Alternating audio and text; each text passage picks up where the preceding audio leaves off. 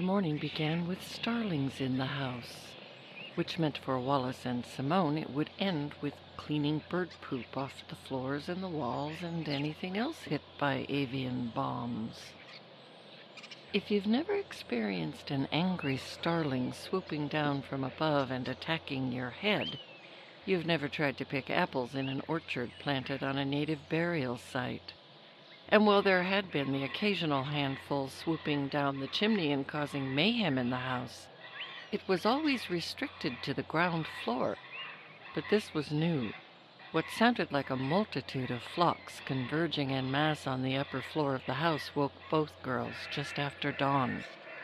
And it wasn't just restricted to flying down the hallway looking for the exit. The birds were pounding at their doors with their beaks while scratching at them with their little starling claws. Both girls stood in a confused haze at their respective bedroom door, adrenaline sharpening their senses while exhaustion strained their ability to make sense out of what their senses were telling them. The gunfire and dynamite blasts had only died down briefly from their night of paranormal terror, during which time they had each fallen asleep with their cell phone clutched in their hand. Once again, each girl found herself relieving the tension this new paranormal wrinkle was inducing by texting jokes back and forth about Alfred Hitchcock's ghost conjuring his birds from the beyond, and whether it was his twisted version of their invitation to Hogwarts. "Isn't that what Marina was supposed to be?" Simone said. But until Hitchcock's ghost had taken his birds and left the House of Fantods, both girls found themselves in the same position they'd been in throughout the night, stuck in their rooms. The risk of flying bird poop was secondary to the risk of being hit by sharp starling beaks being used by the House of Fantods as projectiles. The problem this created had more to do with the lack of bathroom facilities in their bedrooms than fear of flying bird poop. They'd been in lockdown since breaking glass started flying the night before, and the human bladder can only take so much before it lets its owner know they've got a problem. And doing the pee-pee dance was not going to solve it. They were going to have enough of a mess to clean up from the birds. Adding to it was not going to make their day any better, or their sense of dignity. Wallace distracted herself by reading Marina's cryptic email over and over again, texting Simone a question. "Do you think Marina may actually have been suggesting we shoot the damn birds with that happiness is a warm gun bit? Did she know this was going to happen? If she did, it would have been a really shitty prophecy, dude. That's dudette to you, little sister." Wallace wondered if what Marina meant was they should find a way to replace all the dark energy the house was generating with something more positive. And just in case the house has been anticipating that very move, switch it up. Like singing Happy, Happy, Joy, Joy one minute, and then quoting lines from Family Guy the next. That shit's hilarious. It seemed worth a try. It couldn't possibly be any more undignified than a girl trying to piss out the window.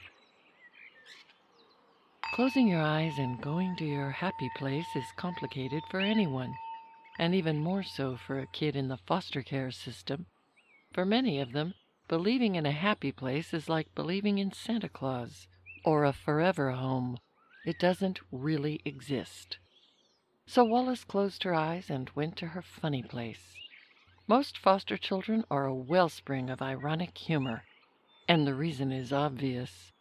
Despite enduring the horrific trauma of losing their family of origin, they're told by everyone who comes into their orbit that life is hard and they just have to toughen up. Stop your crying.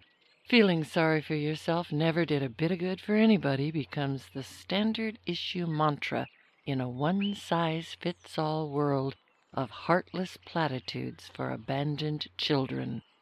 And for Wallace, it always seems like the whole time those nuggets of heartless wisdom were being repeated to her, the radio was playing country western music in the background. always with some big, strapping dude, the epitome of American grit and fortitude, crying over his beer about how his girl done gone and left him. The disconnect always made Wallace's head hurt, and her heart. How is grieving okay for the jilted lover and the widow, but not the child who's lost her family? And so ironic humor becomes the multifunctional defense mechanism and default happy place for the lost children of the House of Fantods. Unfortunately, tapping into that energy in order to battle the rage starlings from Hitchcock hell only made the problem worse. It did the exact opposite of diluting the rage bird energy shitting on everything.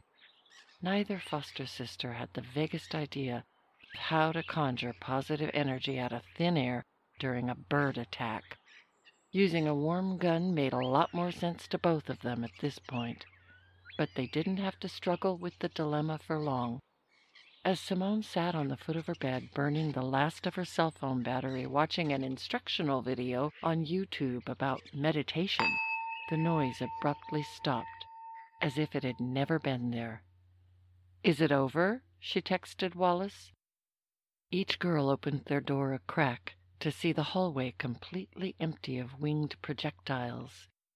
Gingerly at first, to avoid any glass or droppings or wood splinters, each stepped out into the hallway, and each was hit with a wave of confusion worse than the one they had when they woke. They had expected to see the hallway littered with broken glass and shattered light fixtures from the night before, and for all of it to be littered with feathers and bird poop.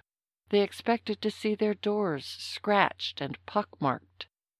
But there was absolutely no sign that anything at all had taken place, not the night before, and not just now, except for a single item sitting on the floor midway between both girls, and the dragonfly was hovering just above it. Both girls stood peering at the hairbrush with the carving of a marina in its ivory handle. The dragonfly began circling both of them, moving outward in an ever-widening circle. Wallace and Simone just stood looking at each other.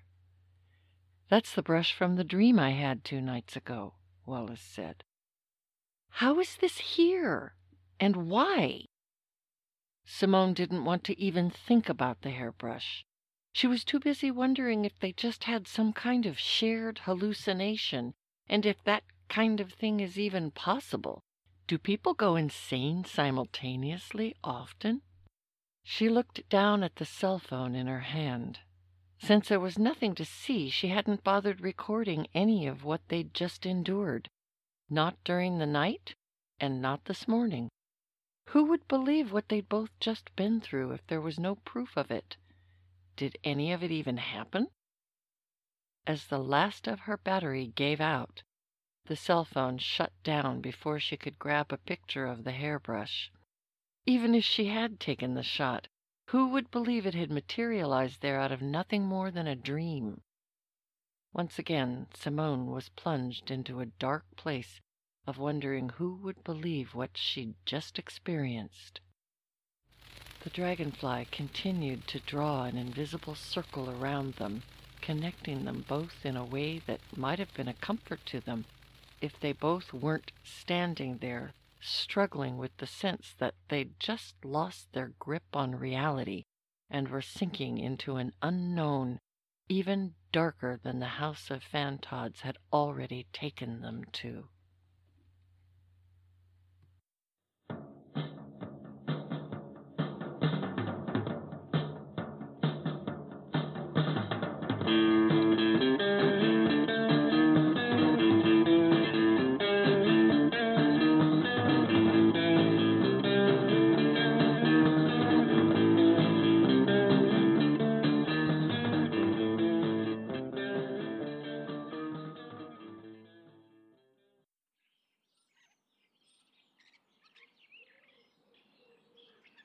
Sure, it's weird to find a dead starling on the porch upon my return to the cabin. If this were any deeper in the woods or up in the foothills, I'd be looking for signs of the folk voodoo you sometimes find in the backwoods. Maybe it's because I was so focused on that mystery that I didn't notice the noise coming from inside the cabin until I had the door open and it hit me in the face, literally. Ever notice how sharp a starling's beak can be? It was my first thought when a massive flock rushed at me and I froze like a deer in headlights until instinct kicked in and I did the duck and cover. But not before getting hit in the face and head by several of them. It felt like their exodus from the cabin went on for an eternity. The sound of breaking glass means I'll be needing to replace dishes and most likely the kerosene lamps.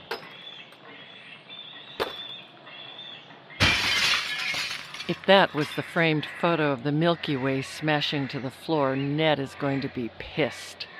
There must be hundreds of these damn birds, and they're angry with me. How the hell did they get into the cabin? Ned doesn't have a fireplace. There's no chimney, just the wood stove pipe, and the stove's grate is latched. I'm curled up in a ball on the porch, eyes shut tight, arms protecting my head from any more bird strikes. The sound of raging starlings begins to fade until I'm pretty sure there's no more of them. After a minute, I sit up and reach for the side of my face and head. There's blood oozing from where some of them managed to get me, enough to drench my hands and the cuff of Ned's jacket. Damn it, one more mess to clean up. It takes a minute for my eyes to adjust after keeping them shut so tight. I'm not looking forward to cleaning the mess those birds have left in the cabin. I'm not sure why it's taking so long for my vision to clear as I stand here in the doorway, though. Because I'm not seeing any mess. No feathers, nothing knocked down, not one spot of bird shit. The little cottage curtains over the sink are untouched. The lanterns, the dishes, the framed picture of the galaxy on the wall, they're all fine. The only sign that anything at all went on in the cabin sits on the floor in the middle of the room. I cross to it and bend over, trying to make sense out of what I'm seeing. I blink. Twice. It's a hairbrush, one with a marina carved into its ivory handle. I know this brush. I also know the dragonfly that's hovering over it. It's the one from that dream. The dream that started all the weirdness. The one with the demon in the bed. The dragonfly is doing exactly what it did with Wallace in that dream. It's circling my head, just like I've seen it do in countless dreams since, and now it's hovering right in front of my face. Am I the only one who wonders if my dream buddies have begun to notice the high strangeness stepping out of their dreams and planting itself right smack in the middle of their waking lives? That would make what they're going through twice as strange, since that house is about as strange as it gets, and not in a good way. I cross over to the sink area and pull out Ned's first aid kit from under the sink. The dragonfly follows me and just hovers, watching. I yank some gauze from the box and squeeze alcohol on it, wincing preemptively as I reach for the gaping wound I felt on the side of my head just minutes ago. It's not there. Not one single wound that had been oozing blood just a minute ago is there. And the blood I got all over my hands when I felt them? It's gone. So is the blood I got on Ned's jacket. No blood, no wounds, no broken glass or curtains brought down, not one single feather or drop of bird shit. It happened, right? I didn't just imagine all of it, did I? Was it some kind of daytime nightmare? Has the stress of living out of the pickup and running from those men caught up with me? What the fuck is going on? Am I losing my mind?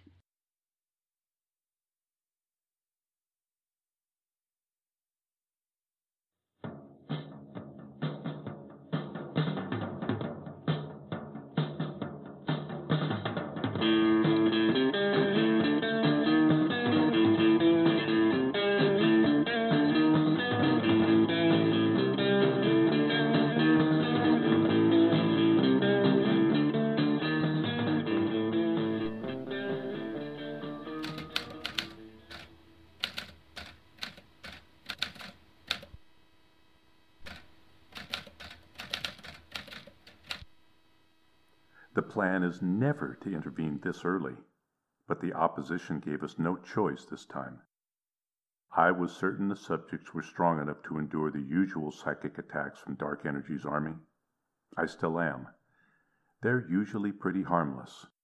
It's a logical trade-off for the cloaking they provide, keeping them from locating her long enough for Cassandra to complete her dream cycle. But I wasn't counting on their army resorting to gaslighting. They usually only use that as a last resort, and even then it's only on the most powerful subjects they can't break otherwise, which tells me Dark Energy's skills at Intel are getting better, because these subjects are the most powerful we've ever worked with. Nothing worries us more than seeing Dark Energy grow more sophisticated in its tactics. It's learning exponentially, which means we've got to step up our game and improvise. Of all the psychic attacks it could hit these subjects with, gaslighting is by far the most destructive. Some never restore their ability to trust others or themselves after being the victim of it. It's made even worse when their gaslighter is intangible. They're left with no one to point the finger of blame at but themselves. More than anything, this program relies on our subjects not just trusting us implicitly, but trusting themselves, especially their intuition about us. The risks are all too obvious. Even though Cassandra has a solid foundation from years of our training program, she's isolated and without any real human support. It won't take much to push her over the edge into a place that's hard for us to reach. And the girls are too new at this, too young and without any real local support. Right smack in the middle of the worst hotspot of Dark Energy we've seen. If their emotional landscape grows too dark before they've learned what they need to, it may lead the opposition to them no matter how careful Cassandra is. And the last thing any of us need is for the opposition to make matters worse by increasing the dosage they've been giving the beast in their deadly experiment. It may be time to accelerate Cassandra's activation by immersing her even deeper in this dream cycle, which could be problematic. There is always the risk of psychosis during activation. Add to it the effect of Dark Energy's gaslighting, and she's going to be battling some pretty nasty demons. If it's from inside a padded cell, she'll be doing it with very little support. Between the Dark Energy that concentrates in those places and the drugs she'll be pumped full of, she'll be on her own until we can get through to her with what she needs most: unconditional love and healing compassion. And that kind of support takes time unless she's learned to call it to her, which she hasn't yet. It leaves little more than the dragonfly to keep her anchored to our connection. And the adrenaline-fueled energy those girls are now pumping out is going to be a beacon to the opposition unless we can ramp up our efforts at cloaking. If they tap into either girl, we may lose both of them entirely. The dragonfly may be able to be in all places at one time, because that's the nature of time, but it can only do so much. At this point, our only choice was to send through that hairbrush as an anchor and hope the dragonfly helps them recognize the positive intention it's been sent with. Anchoring them to that positive intention is our best weapon right now. The risk, of course, is that our staged synchronicities will create more problems than they solve, especially since Cassandra already illustrated in that novel she wrote how it's being used by the opposition to gang stalk its targets. It's what put her on their radar. The last thing she needs right now is for her paranoia to lead them right to her. Since Dark Energy seems to be growing increasingly addicted to what the opposition is dosing it with, I suspect that's what the whole point of this psychic attack is. Experimenting with intelligence-enhancing drugs on humans is one thing. There's little risk to anyone but the individual taking it. Doing it with Dark Energy is another thing entirely. It isn't just this universe at stake. It's all of them. Gaslighting is real and one of the most insidious forms of domestic abuse there is. If you suspect you've been a victim of gaslighting, or you are questioning what's happening in your relationship, reach out to an advocate at the National Domestic Violence Hotline. They are there to support you 24 hours a day, 7 days a week, 365 days a year. You can call them at 1-800-799-7233, or you can visit the National Domestic Violence Hotline at www.thehotline.org, where you can chat with someone who understands and is there to help.